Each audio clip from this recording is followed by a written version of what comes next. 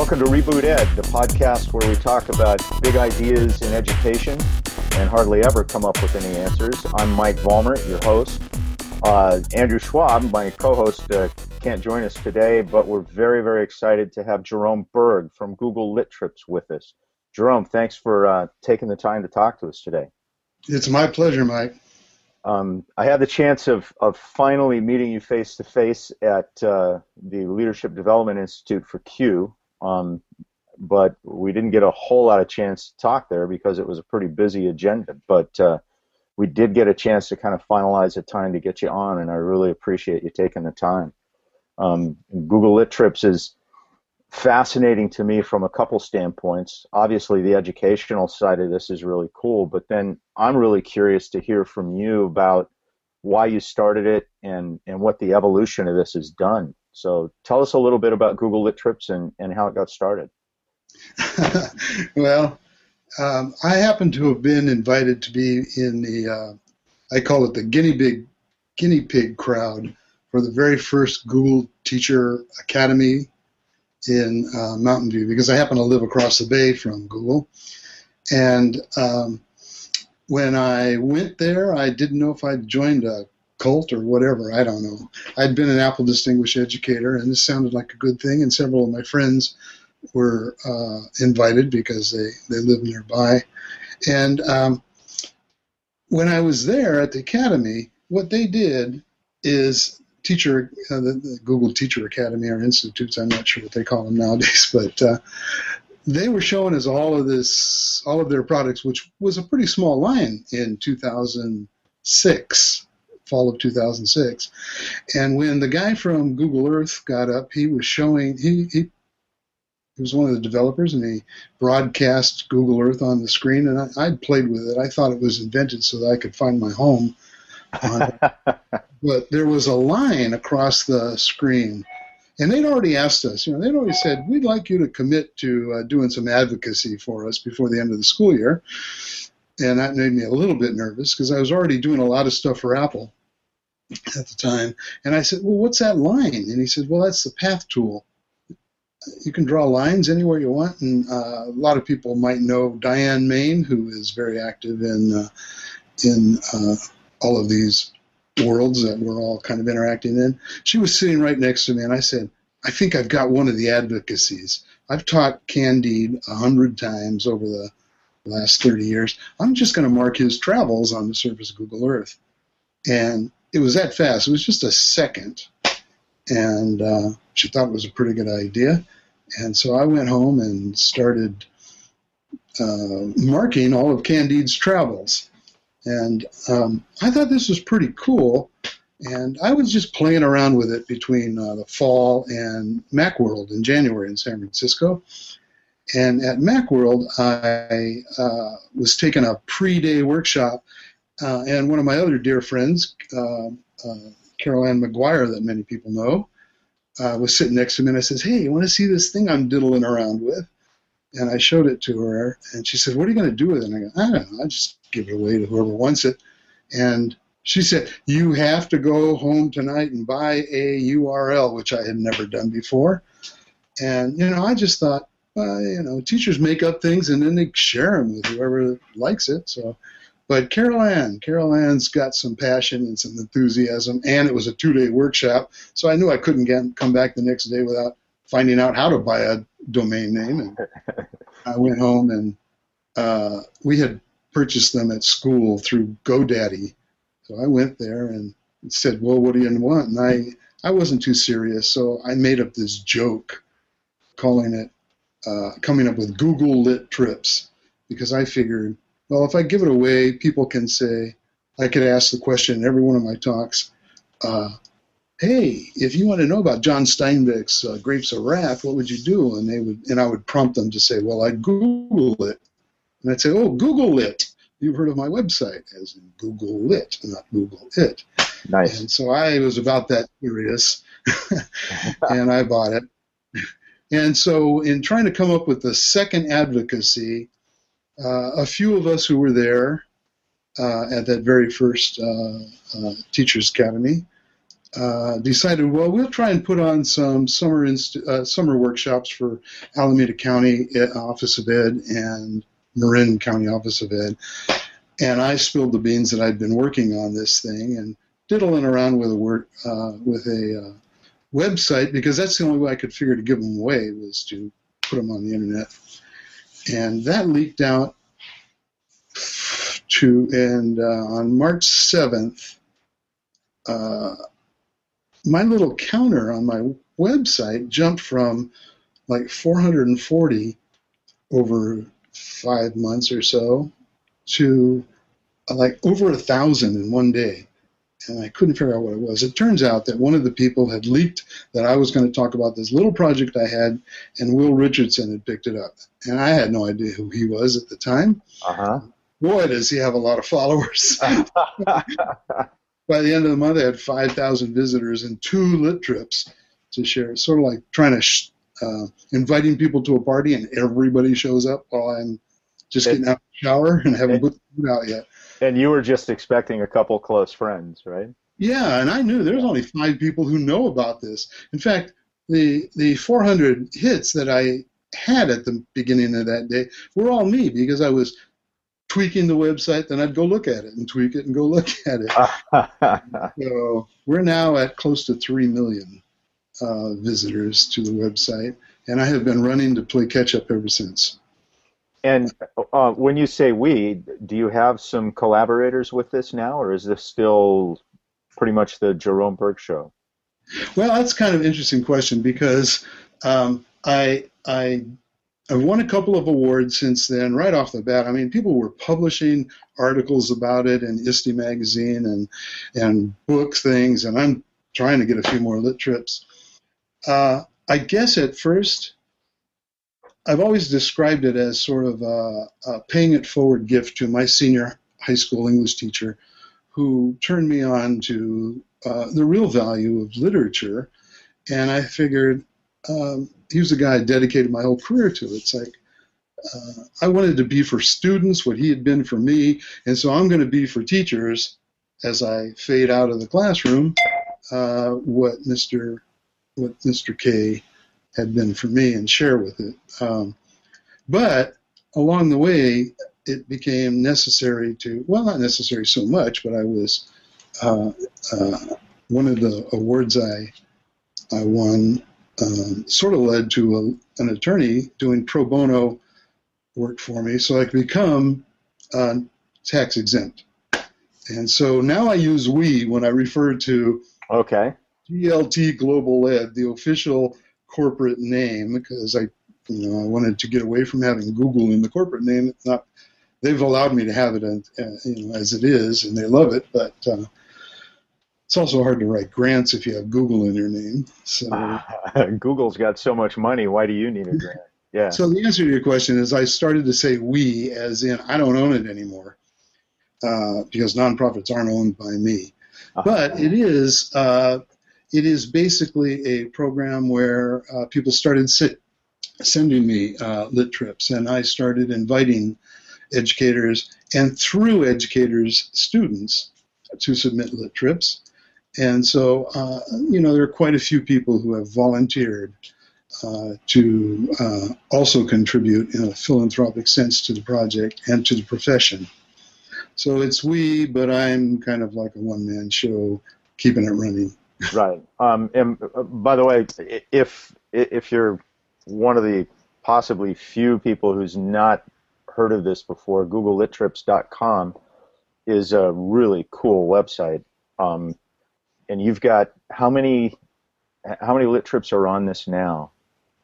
I think we're somewhere in the neighborhood of 80 or so, and also I link out to lit trips created by a gentleman who teaches in Atlanta, where he has his kids do lit trips that are essentially based on nonfiction books that are also read in classes. And I have about 6 in production right now. And I've also moved to trying to expand it beyond just tracking great literature with sort of pedagogical content that stimulates sort of the kind of thinking we want great literature to do, to saying, the reason why that kind of literature is so popular is because all of our lives are journeys. And so a lot of great writers have sort of created journey trips. And now I'm starting to invite people to write their own stories and then package them either as in a Google Lit Trip format, which are KMZ files that you open and read in Google Earth, or the brand new Google storytelling site that I'm incredibly excited about is Google Tour Builder. And I've had an opportunity to actually work with, in fact, I even presented with one of the developers of Tour Builder a couple of weeks ago in Mountain View. And it's so much easier than working with Google Earth is at the moment, that I think it's really going to be much more accessible for kids, basically, I think, second grade. In fact, I'm going to be doing 100 third grade teachers in a couple of weeks on Google Lit Trips. And I firmly believe that third graders can do this. So you're envisioning transitioning from actually just using Google Earth the way we've kind of seen it for the past several years, and now adopting the Tour Builder kind of front end to this thing. Will all of that kind of curate onto the website the same way? Well, it's kind of an interesting thing because I've presented at every single Geo Teacher Institute for Google. I wound up being a founding member of Google's Geo Teacher Advisory Board. And okay. So I just got back from Pittsburgh on Thursday, where we did went Tuesday, Wednesday, we did an institute, but on Monday we met as the advisory board. And I can tell you this, Google Earth is going to be changed quite a bit in the near future, modernized. And I'm in that position where I'm in that gray area where I have an awful lot of Google contacts, but I'm not a Googler. And so there are things that have been dropped as what our advisor says is, I can put some points if you want to connect the dots. Yeah. I don't actually know where they're going, but it's pretty clear that they want to make it easy. They want to make it collaborative. Everybody's speculating that they may want to make it go online. And so the whole process is I'm going to keep both strands alive, and sort of encourage people to do both, but I don't know what building them is going to look like when they get around to releasing the new Google Earth. Yeah. So kids and teachers right now can kind of use this concept, and they can create their own Google Lit Trips. You mentioned that you've got some in production now, so I assume there's some sort of vetting process or some way that before it gets added to your site, do you authenticate it, check it against the book? What's your process for actually adding it to the website? That's really, I'm glad you asked that, Mike, because it's a very important question. People want it to be a wiki where anybody can throw anything up. In fact, there's an awful lot of people out there who think that the term Google Lit Trips is sort of a generic term, and they're building them, and which is, the kind of flattery that is the kind of copying of an idea that is very flattering, and I appreciate that. However, I want them vetted for a couple of very important issues. One is pedagogy. I don't want this to become anything like, and I don't mean to malign SparkNotes or those kinds of literary things, but it's possible to go to SparkNotes instead of reading a book. I've mentioned my daughter's experience as an AP English student. I'm actually sending her off to college this year. And she's gone through 4 years of AP English in a world where the pedagogy was, here's a worksheet with all sorts of things that you need to tell about these great works of literature. Right. And she and her classmates figured out early on that reading the book is not the most efficient way to get a good grade on those worksheets and the product that the teachers were expecting, and instead they go to SparkNotes or Wikipedia or Cliff Notes or Rent the Movie or or any number of online sources, and they find all of the information laid out for them in terms of plot and character development and those sorts of things. If they sit down and read the book and they have to deduce all this stuff on their own, it's a much, much more gooey sort of journey for them. And when, unfortunately, we kind of put the emphasis on these kids getting grades and marching through these programs, and I feel terrible that she's part of that process, because there's a lot of books that we've talked about a little bit, but she's actually never read them. She got really good grades, but she's never really read the books. And I really liked seeing in your website that this isn't a shortcut, that it's actually meant to enhance the reading experience. But the expectation is still for the kids to read the book and actually kind of immerse themselves in the author's journey in writing the book.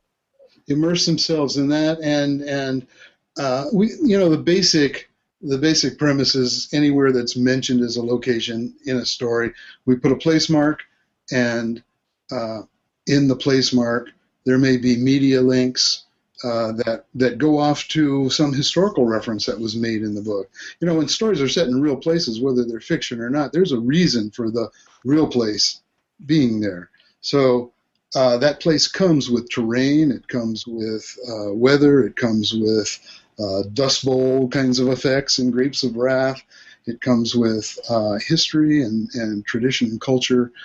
And so what we try to do is say, well, that media can be used for anything to enhance, three-dimensionalize, it's what I like to call it, three-dimensionalize the reading experience, and we go out of our way not to actually summarize what was happening in this part of the book.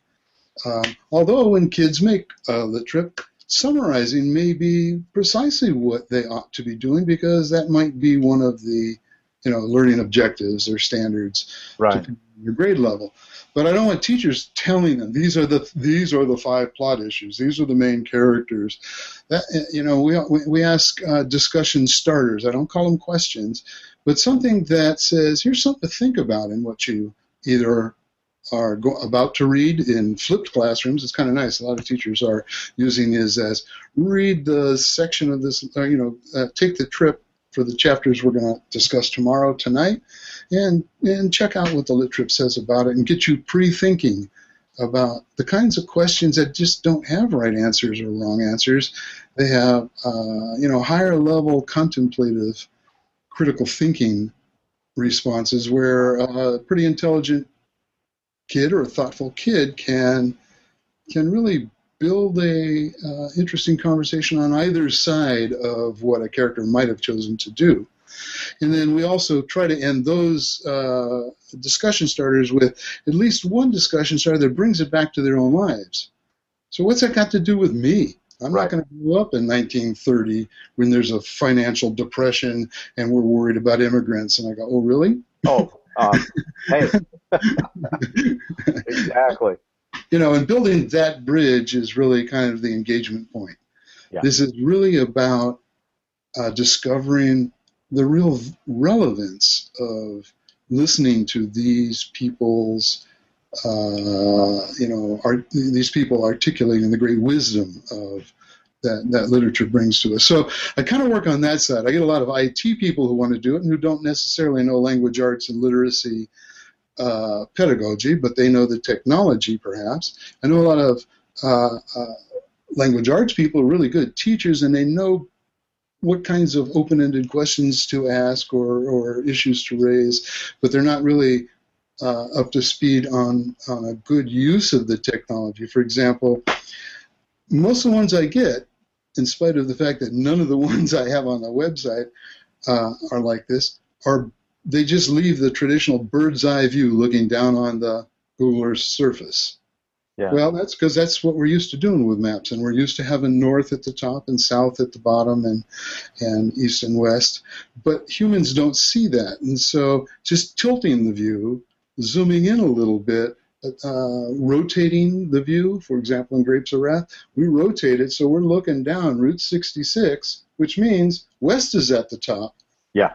of the map, and we're looking at here's where we are, there's where we hope to be if the story works out the way we're hoping it works out. And so we're getting a time reference, we're getting what language arts teachers like to call suspension of disbelief. We're trying to fall into the story as though I'm writing in that old jalopy sitting next to these people, looking out the windshield, or waddling around Boston in Make Way for Ducklings for the little children's book. Or the other example I always use is sitting in that railroad car with Elie Wiesel in the night as he's being shuffled off to the concentration camps.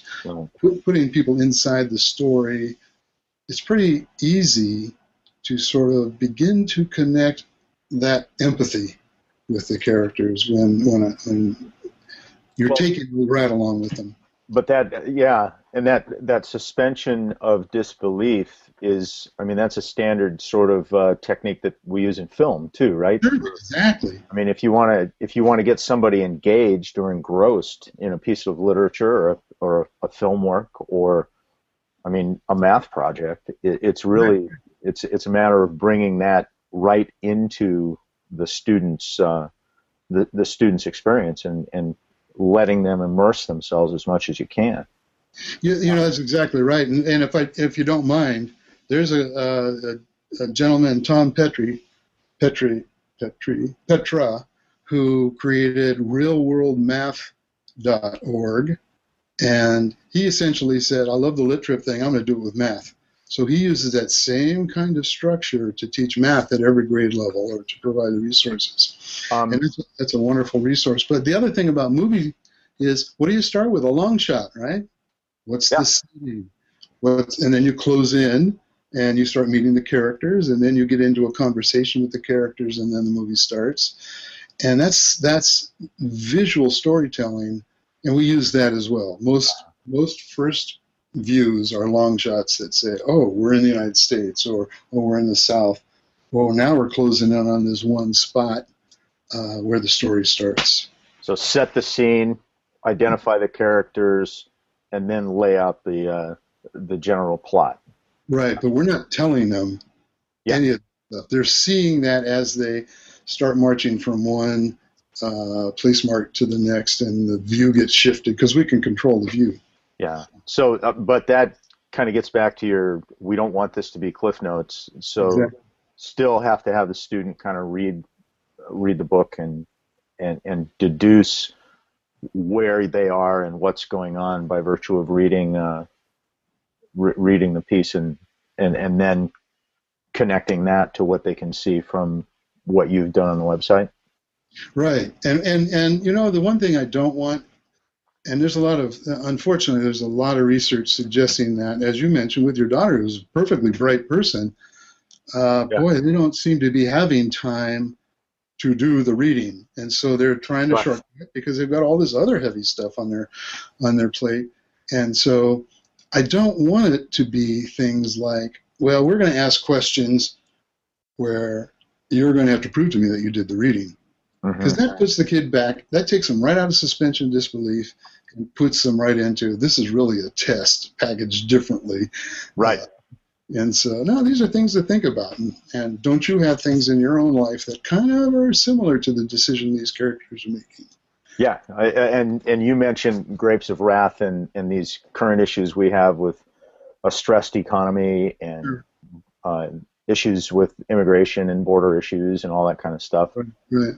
Yeah, going back and seeing how that was processed and addressed in the 30s and the economic factors that forced the sort of migrations that were taking place then. There's a lot of similarities in terms of what's happening. There's a lot of similarities. And what's really nice is I kind of take the position, there's nothing that I am more honored by when a former student and I touch base and I discover that student has become an English teacher. Two of my former students are English teachers at the school where I taught for a lot of years.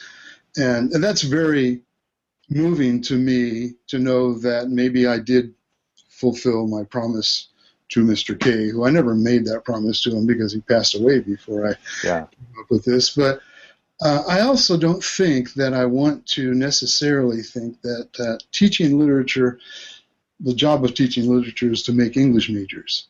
I think the job of teaching literature is to get everybody discovering there's value in thinking about the stories that we read, because everyone's a mirror of somebody's life, fictional or not, caught in the same kinds of predicaments between bad guys and good guys, and whatever it is. Right. And they fail sometimes, and we get a look at their motivations and whether that works out for them or not. And so it's not the kind of thing that shows up on a Common Core standardized test. Mm-hmm. But I also address that because, well, taking Grapes of Wrath again, they go through a Hooverville. Well, there's a link. The third element besides the media and discussion starter are web links and supplemental information. So you can go out and say, what's this Hooverville business? And suddenly the kids are doing informational reading. That is a perfect Venn diagram with the literary reading they're doing. Right. And then, I'm thinking pedagogically as a teacher, as I have them go off and do that research, then the writing can kind of link back to what they know about these real places and what they know about how Steinbeck was using that in the context of what he wrote, and the storyline is as they kind of migrate through these sorts of places. That, to me, and that hopefully is the kind of thinking and the kind of processing that we want to sort of elicit from Common Core testing. But I mean, we'll see. Exactly. It's just a little difficult to come up with those personal connection kinds of questions. Right. Did the kid take some value from it? I can ask questions that ask him or her to demonstrate advanced literacy skills. Did you see that extended metaphor, and did you see that historical reference, or did you catch a theme?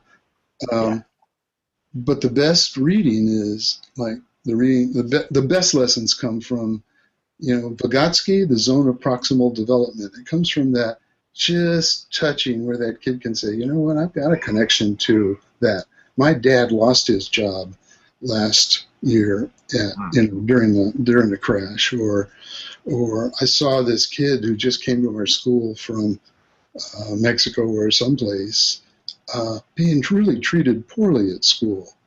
They were making fun of him because he couldn't speak English very well. Well, Steinbeck noticed the same thing, but he's putting you in the position of being the person trying to better your life and feed your families and have security, and you're being the victim of the same kinds of things. So, sure. Yeah. One question I had, you mentioned the realwordmath.org and a math teacher who's kind of using the same concept. As an old oceanography teacher, when I was kind of looking through the site and getting a feel for how this thing was put together with Google Earth, I think about Steinbeck writing. He wrote a book that I used to have my students read called The Log from the Sea of Cortez, and it was a journey that he took down to Baja, Mexico. Exactly. Are there science teachers that are doing this, or history teachers that are doing this? And is there any? Are you working on kind of expanding from just a literature focus to other disciplines by expanding the scope of the works that get included in your site? Well, it's an interesting question. I've been toying with that idea that what I'd like to do is create what we used to call on the internet a ring, where there'd be a ring of websites, all of them connecting to each other or endorsing each other. And so I would endorse Thomas's website where he's doing math, and I would endorse Carol LaRoe's website where she's doing his Google historical voyages and events. And then there are science people. I can't grab one right out of my head at the moment. I'm pretty darn busy I have 1,100 requests for titles Oh, geez. Okay. of literature.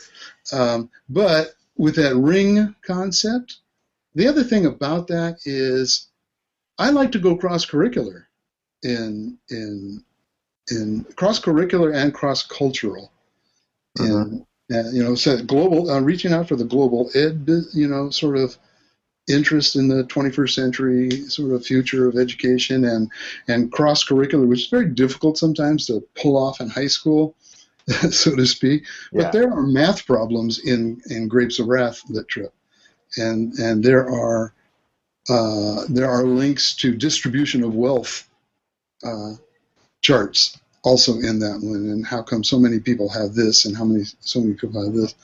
And so I'm really bringing the history in, and if I can stick some math in there, that's great. And if I can stick some cultural exploration in there, I just think that's wonderful. And I don't actually tell people to use these as prescriptive, like an application. An awful lot of people download it and say, "Well, I tried to watch it, but I couldn't get it to open."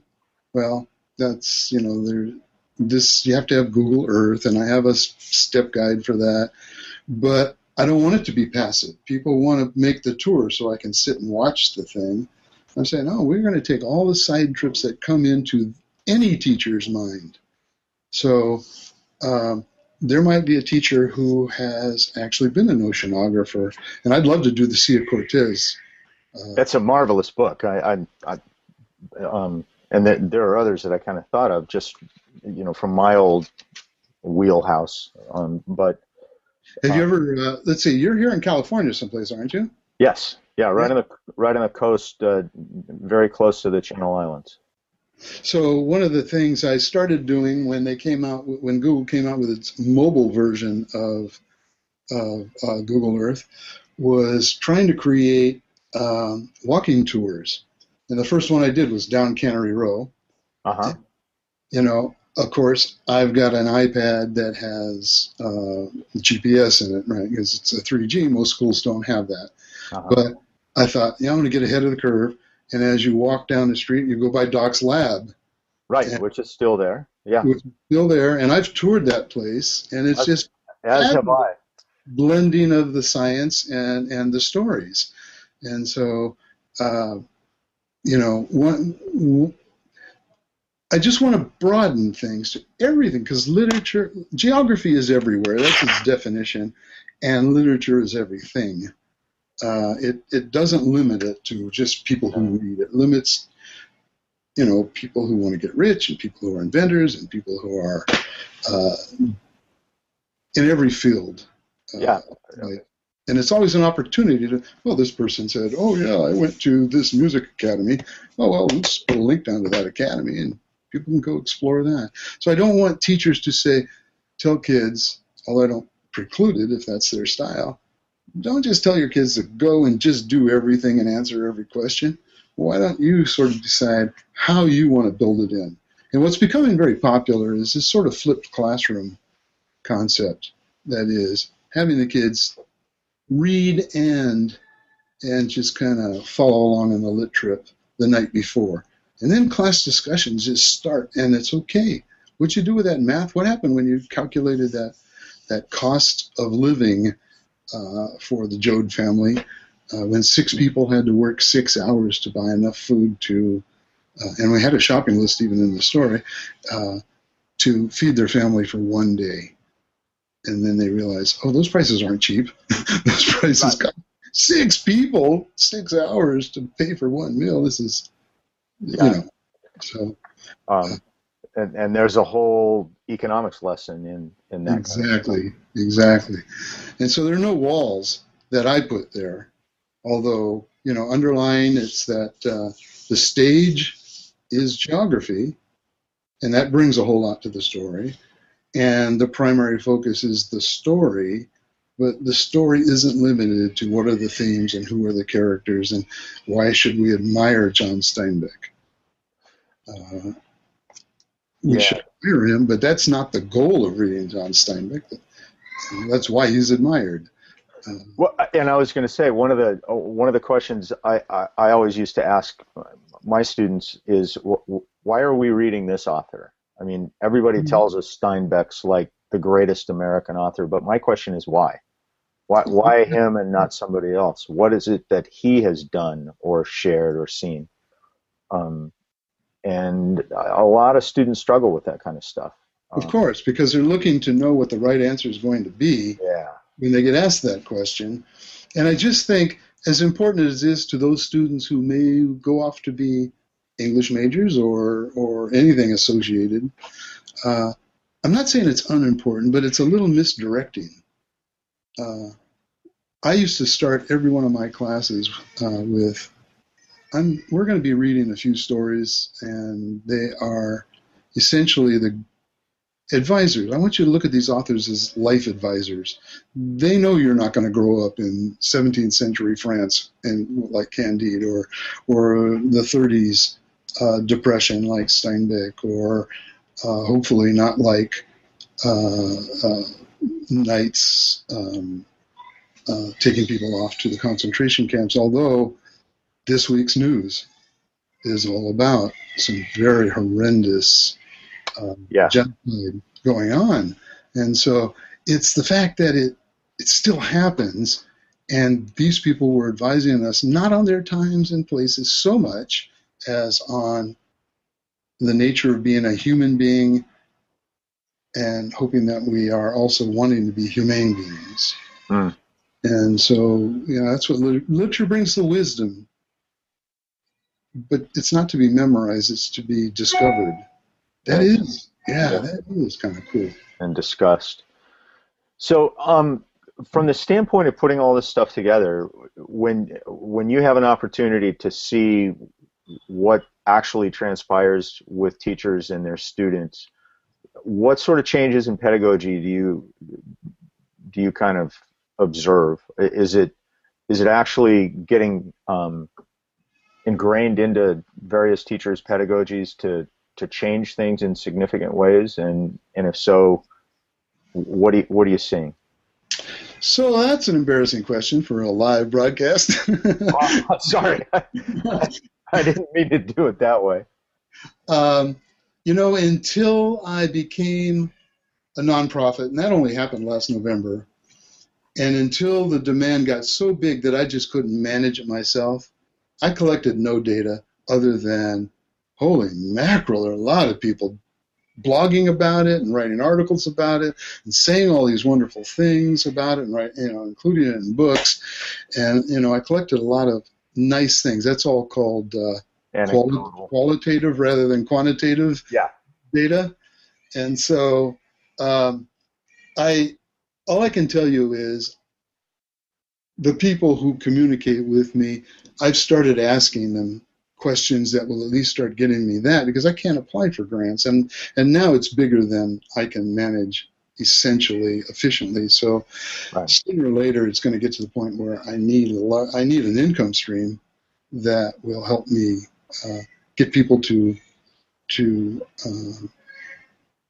create those kinds of surveys for me and collect that data and synthesize the data and help me streamline the process of getting more published. So I don't have a good answer, except for I have not found, and I have a Google alert set for Google Lit trips. And in 7 years, there has only been one negative blog post and thousands of positive blog posts. And the negative one, I got a hold of the guy and we talked, and he actually retracted what he had said, because he had taken it at sort of a simple level that I just pointed out to him that there's depth. There's a real design to the discussion starters, a real design to the packaging of this.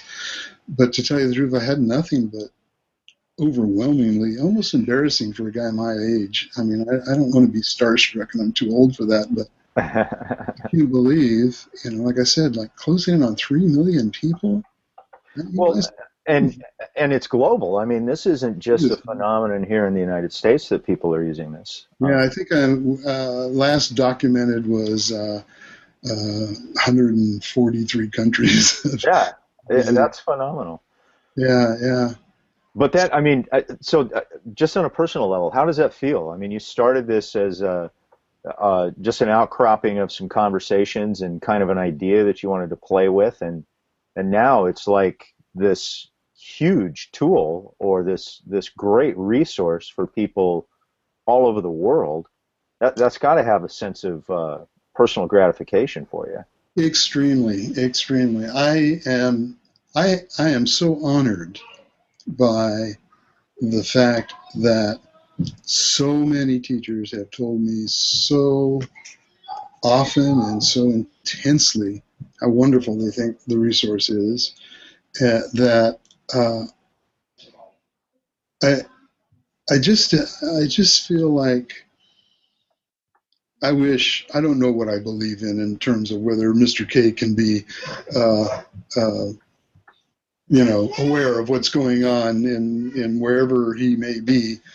But metaphorically, I am so proud to be able to return that favor that he returned to me and gift it to all the teachers who seem to find it to be very useful. And I was in Pittsburgh last week at the Google Teacher Academy, and I was the greeter on people coming in and trying to, where are you from, and what do you do, and why are you coming to a Geo Institute thing?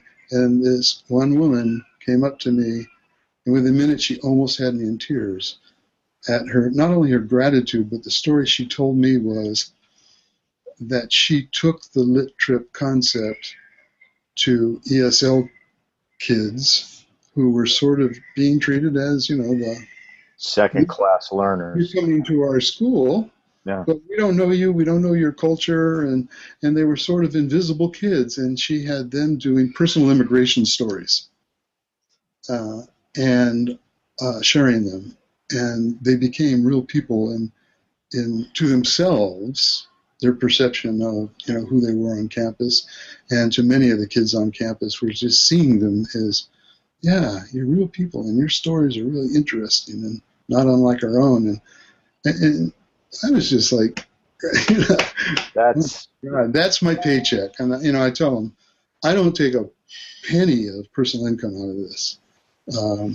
It's like a stealth project because I use free stuff. Google fortunately loves it so much that I don't have to market it, and that's my reward. That means much to me that I can still contribute to what's happening in classrooms around the world. Gosh. Oh yeah, unbelievable. That's just incredible stuff. And you've looking at your website, you've even got this thing curated into grade levels. You've got higher ed stuff, you've got kindergarten stuff, and teachers can go there and actually find works all through a student's educational career that are all, is this categorized by reading level or? Well, when I began, I thought I have to have a place to give stuff away, so I got the website, and then within about within that first month after Will Richardson blogged, I got this is kind of a funny story. I got an email from a second grade teacher saying, we created a Lit Trip and we're wondering if you might want to take a look at it. And it never occurred to me that at the core of the concept, it's really a universally solid idea for literacy and literature teaching. And so I thought, oh man, second grade. Well, if it's second grade, then all the grades might be interested. And I started getting some submission. But that very same week, I got an email from a college professor, and I'll try to be as obtuse as possible here, because actually it's 7 years ago. So he said, I love your website. This is fabulous. I teach graduate students. Is there any chance you're going to do Dante's Inferno? Oh. I said, well, I don't know that Google has mapped hell yet. uh, Purgatory is not on the map? Not on the map. But I'll Okay. tell you, outer space is, so I'm heading for mythology too. Well, And, and the uh, oceans are. and oceans on it. And in fact, they were showing us, I don't know if you've gone to Google Maps views, where Yeah. they're doing all these three-dimensional photography, full 360-degree photography. In fact, I've just completed the shooting for four of those. They're not published yet, but a complete walkthrough of the John Steinbeck Center in Salinas and his childhood home, and Oh, wow. Eugene O'Neill's home here in Danville. And I also did a one-room schoolhouse, but I'm sort of waiting to get those things officially approved and published. But those are going to become a facet also of Google Lit-Trips, literary locations.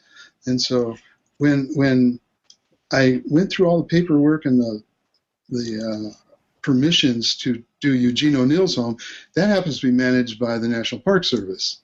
There's a lot of paperwork there. And Oh, yeah. as soon as they were kind of clued into what I was doing, the first thing they said to me is, this house does not have handicap access to the second story. Visitors can go there, but we've always wondered how we can share this with handicap, and we can't build access onto the house. And they were very excited to universalize the access to the upstairs for people who can't get to where I live or can get there but can't get upstairs. Sure. The same thing happened when I went to the John Steinbeck home, which is not associated with the Steinbeck Center, although they're 2 blocks apart. They don't let people go upstairs because the architecture just can't handle, the staircase just can't handle that kind of tourist traffic, but they let me shoot upstairs.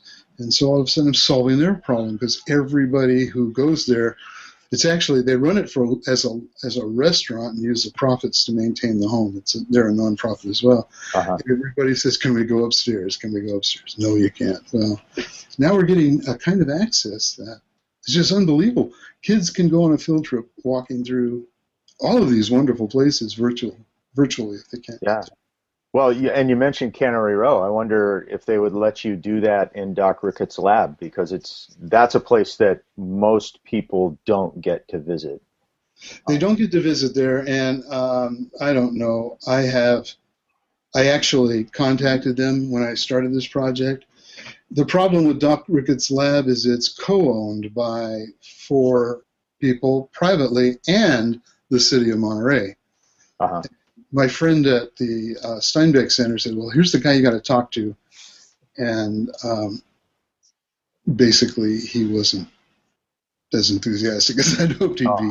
But I have shared when I went through, I met Michael Hemp, who's the guy who organizes all of those Cannery Row, the trips through the Docs Lab. And once I get these published, I'm going to go back. The guy from Monterey Museum said, maybe at a later date, we're kind of really busy doing other things and there's complications. So once I get done with these, I'm going to touch base with Michael Hemp and recontact them. And then I can show them what I've done, which might make it more inviting. Yeah, yeah. But, well, and I mean, again, I'm just throwing my passions out there, but my access is through the Monterey Bay Aquarium Education Department. But the history that's down there and the ties to the oceans were just kind of the sort of thing that I tried to get into my class back in the day. But there's no reason why they can't do the Voyage of the Beagle. Oh, absolutely, yeah. Well, there's some reasons in the anti-evolution corners of the world. But, well, the boat sailed. They, yes, they can't. I think it'd be hard to say the Beagle never existed. No, but that would be. Yeah. But anywhere you go, my wife and I, we want to get to the Galapagos Islands someday. It's a bucket list item. Uh-huh. That and the hike to Machu Picchu, right, are often in one package. And so that hike into Machu Picchu, and I actually met some people who work for the Galapagos Islands nonprofit thing, and it just seems like taking people there virtually, particularly in a place like Galapagos Islands, which, they have a real limited amount of access to it. Yeah. Would be just spectacular to stimulate science and those kinds of ideas. And it would sell science not because it's on the test, it would sell science because science is exciting. Yeah, and it's real, and it's there to look at. But if you don't have the chance to actually get there, right, these sorts of things are clearly the next best thing. And so one of my first published personal stories is from a student who had been invited to be on a junior diabetes conference in Washington, D.C. And, of course, I've had a lot of kids with diabetes, and they do feel, whether they're treated this way or not, they do feel like they're not just the same as other kids. And some of them keep secrets, and some of them, they're just not happy with having to take shots or whatever they have to do. Right. Well, she got to be one of 2 state representatives from her state, and she told a very simple story about going from where she lives to Washington, D.C., and meeting Mary Tyler Moore and meeting the president and getting to present in front of a congressional committee herself. And all of a sudden, her story is a personal story that was so meaningful in her life that I'm hoping that becomes sort of tantalizing to other kids who have done something beyond what they ever thought they could do or would do, and share it. And they'd all be sort of positive experience. I survived a terrible experience, or I discovered that I actually could get to the top of Half Dome. And I see just that being a wonderful, wonderful collection of stories. That would be great from a number of standpoints. I mean, just the informational side, but also the inspirational side. Exactly. For other kids to know that, hey, challenges don't preclude you from accomplishing your dreams. Right. And going off onto that journey outside of where you have ever been, that's the story. And you always learn something, and you always get rewarded if you start kind of noticing. Right. Yeah. So on Twitter, you're at Google Lit Trips. It's googlelittrips.com. I'm starting to switch that to, I haven't actually done it, but in my references, I'm referencing googlelittrips.org, because I have both of them. Currently, .org just, sends you to .com. Redirects. Yeah, but in this, and I'm getting entirely new website is being designed. So it will have more capacity for some of these wonderful ideas that I'm envisioning and getting started on. But .com or .org will get you there. Okay, great. And finally, you've got a vision for expanding this. Where do you see this going in the future? In all of these directions? Do you have a plan for how this is going to spread out? You're going to bring more people into the organization and the process, perhaps? Well, I hope so. That's where some fundraising might have to come in to bring them actually into the organization. Uh-huh. But I want to open it to anything. If you'll notice on the website, as a matter of fact, right now, I think in the right-hand column, down a little ways, there's a little kind of a rotating images. Well, that's a blog I keep that is essentially reading about reading. And so one of the things I do most mornings is get up and I just search for interesting articles either on pedagogy or just that promote a love of literature that can be shared with kids. In fact, I put one up this morning that it's kind of a cartoon that tells, basically about 8 plots in literature, and they all play out different ways. And so it can be things that teachers might want to use, or they might want to share with their students. Weird Al Yankovic just came out with an album a couple of months ago, and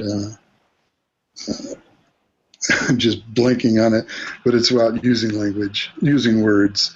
And so I blogged about that. And uh, so, a lot of language arts, a lot of teachers, no matter what the curriculum, I don't have time to be reading all the articles and all of that other stuff. I got papers to correct on. So I'm kind of acting as an editor, coming from my point of view. This is what I'd do with this article if I were Sure.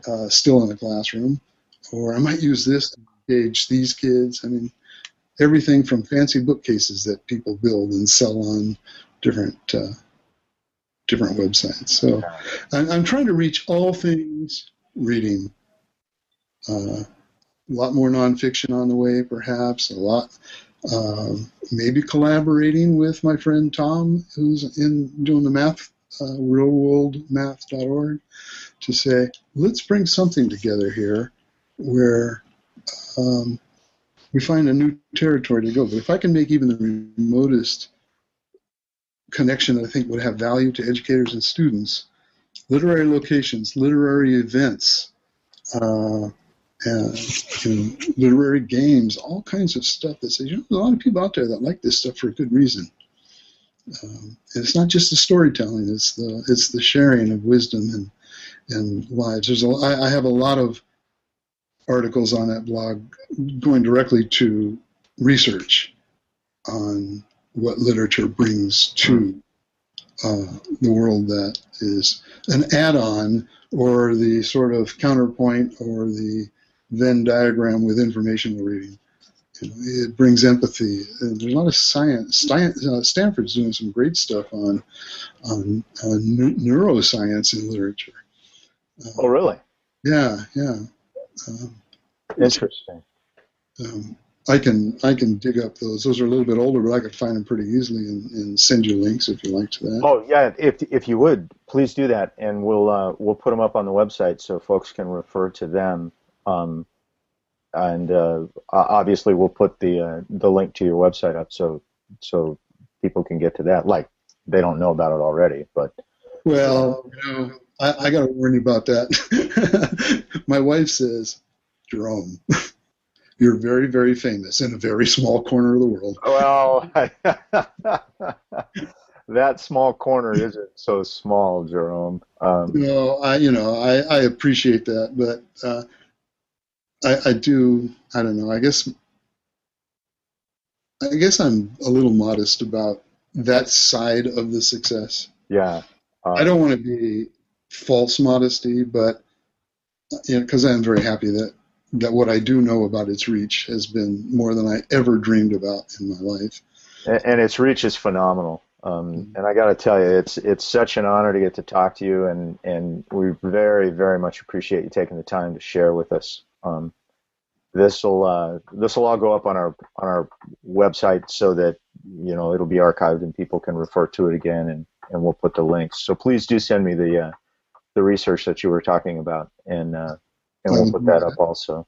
And when do you suppose that'll go up on your site? Because I just might blog about it. Well, hopefully within the next week. Okay. A lot of that depends on Andrew and his expertise, because when I try to put it up, he usually yells at me. Well, I am, as I mentioned, and these aren't just empty words, I'm so honored that both of you contacted me and wanted to do this. And,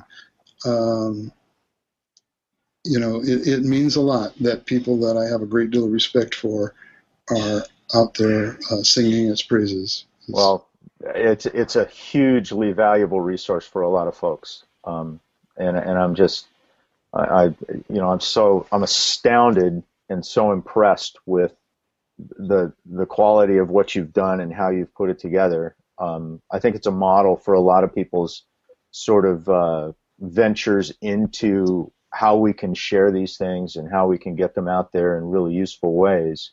Mm-hmm.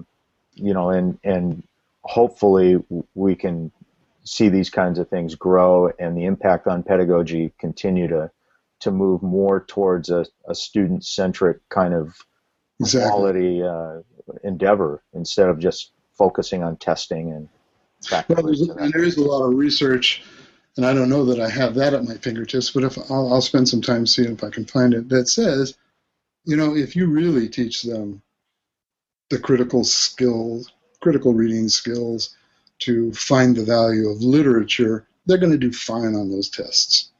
Yeah. In fact, the success on the test is sort of ancillary to what the students are doing in the classroom. It's not even the challenging thing for students to sort of demonstrate. In a small way, we had Joshua Davis from Wired Magazine on a while back, and he talked about some students in Matamoros, Mexico, where the teacher went away from the traditional pedagogical approach and just started posing questions to the kids.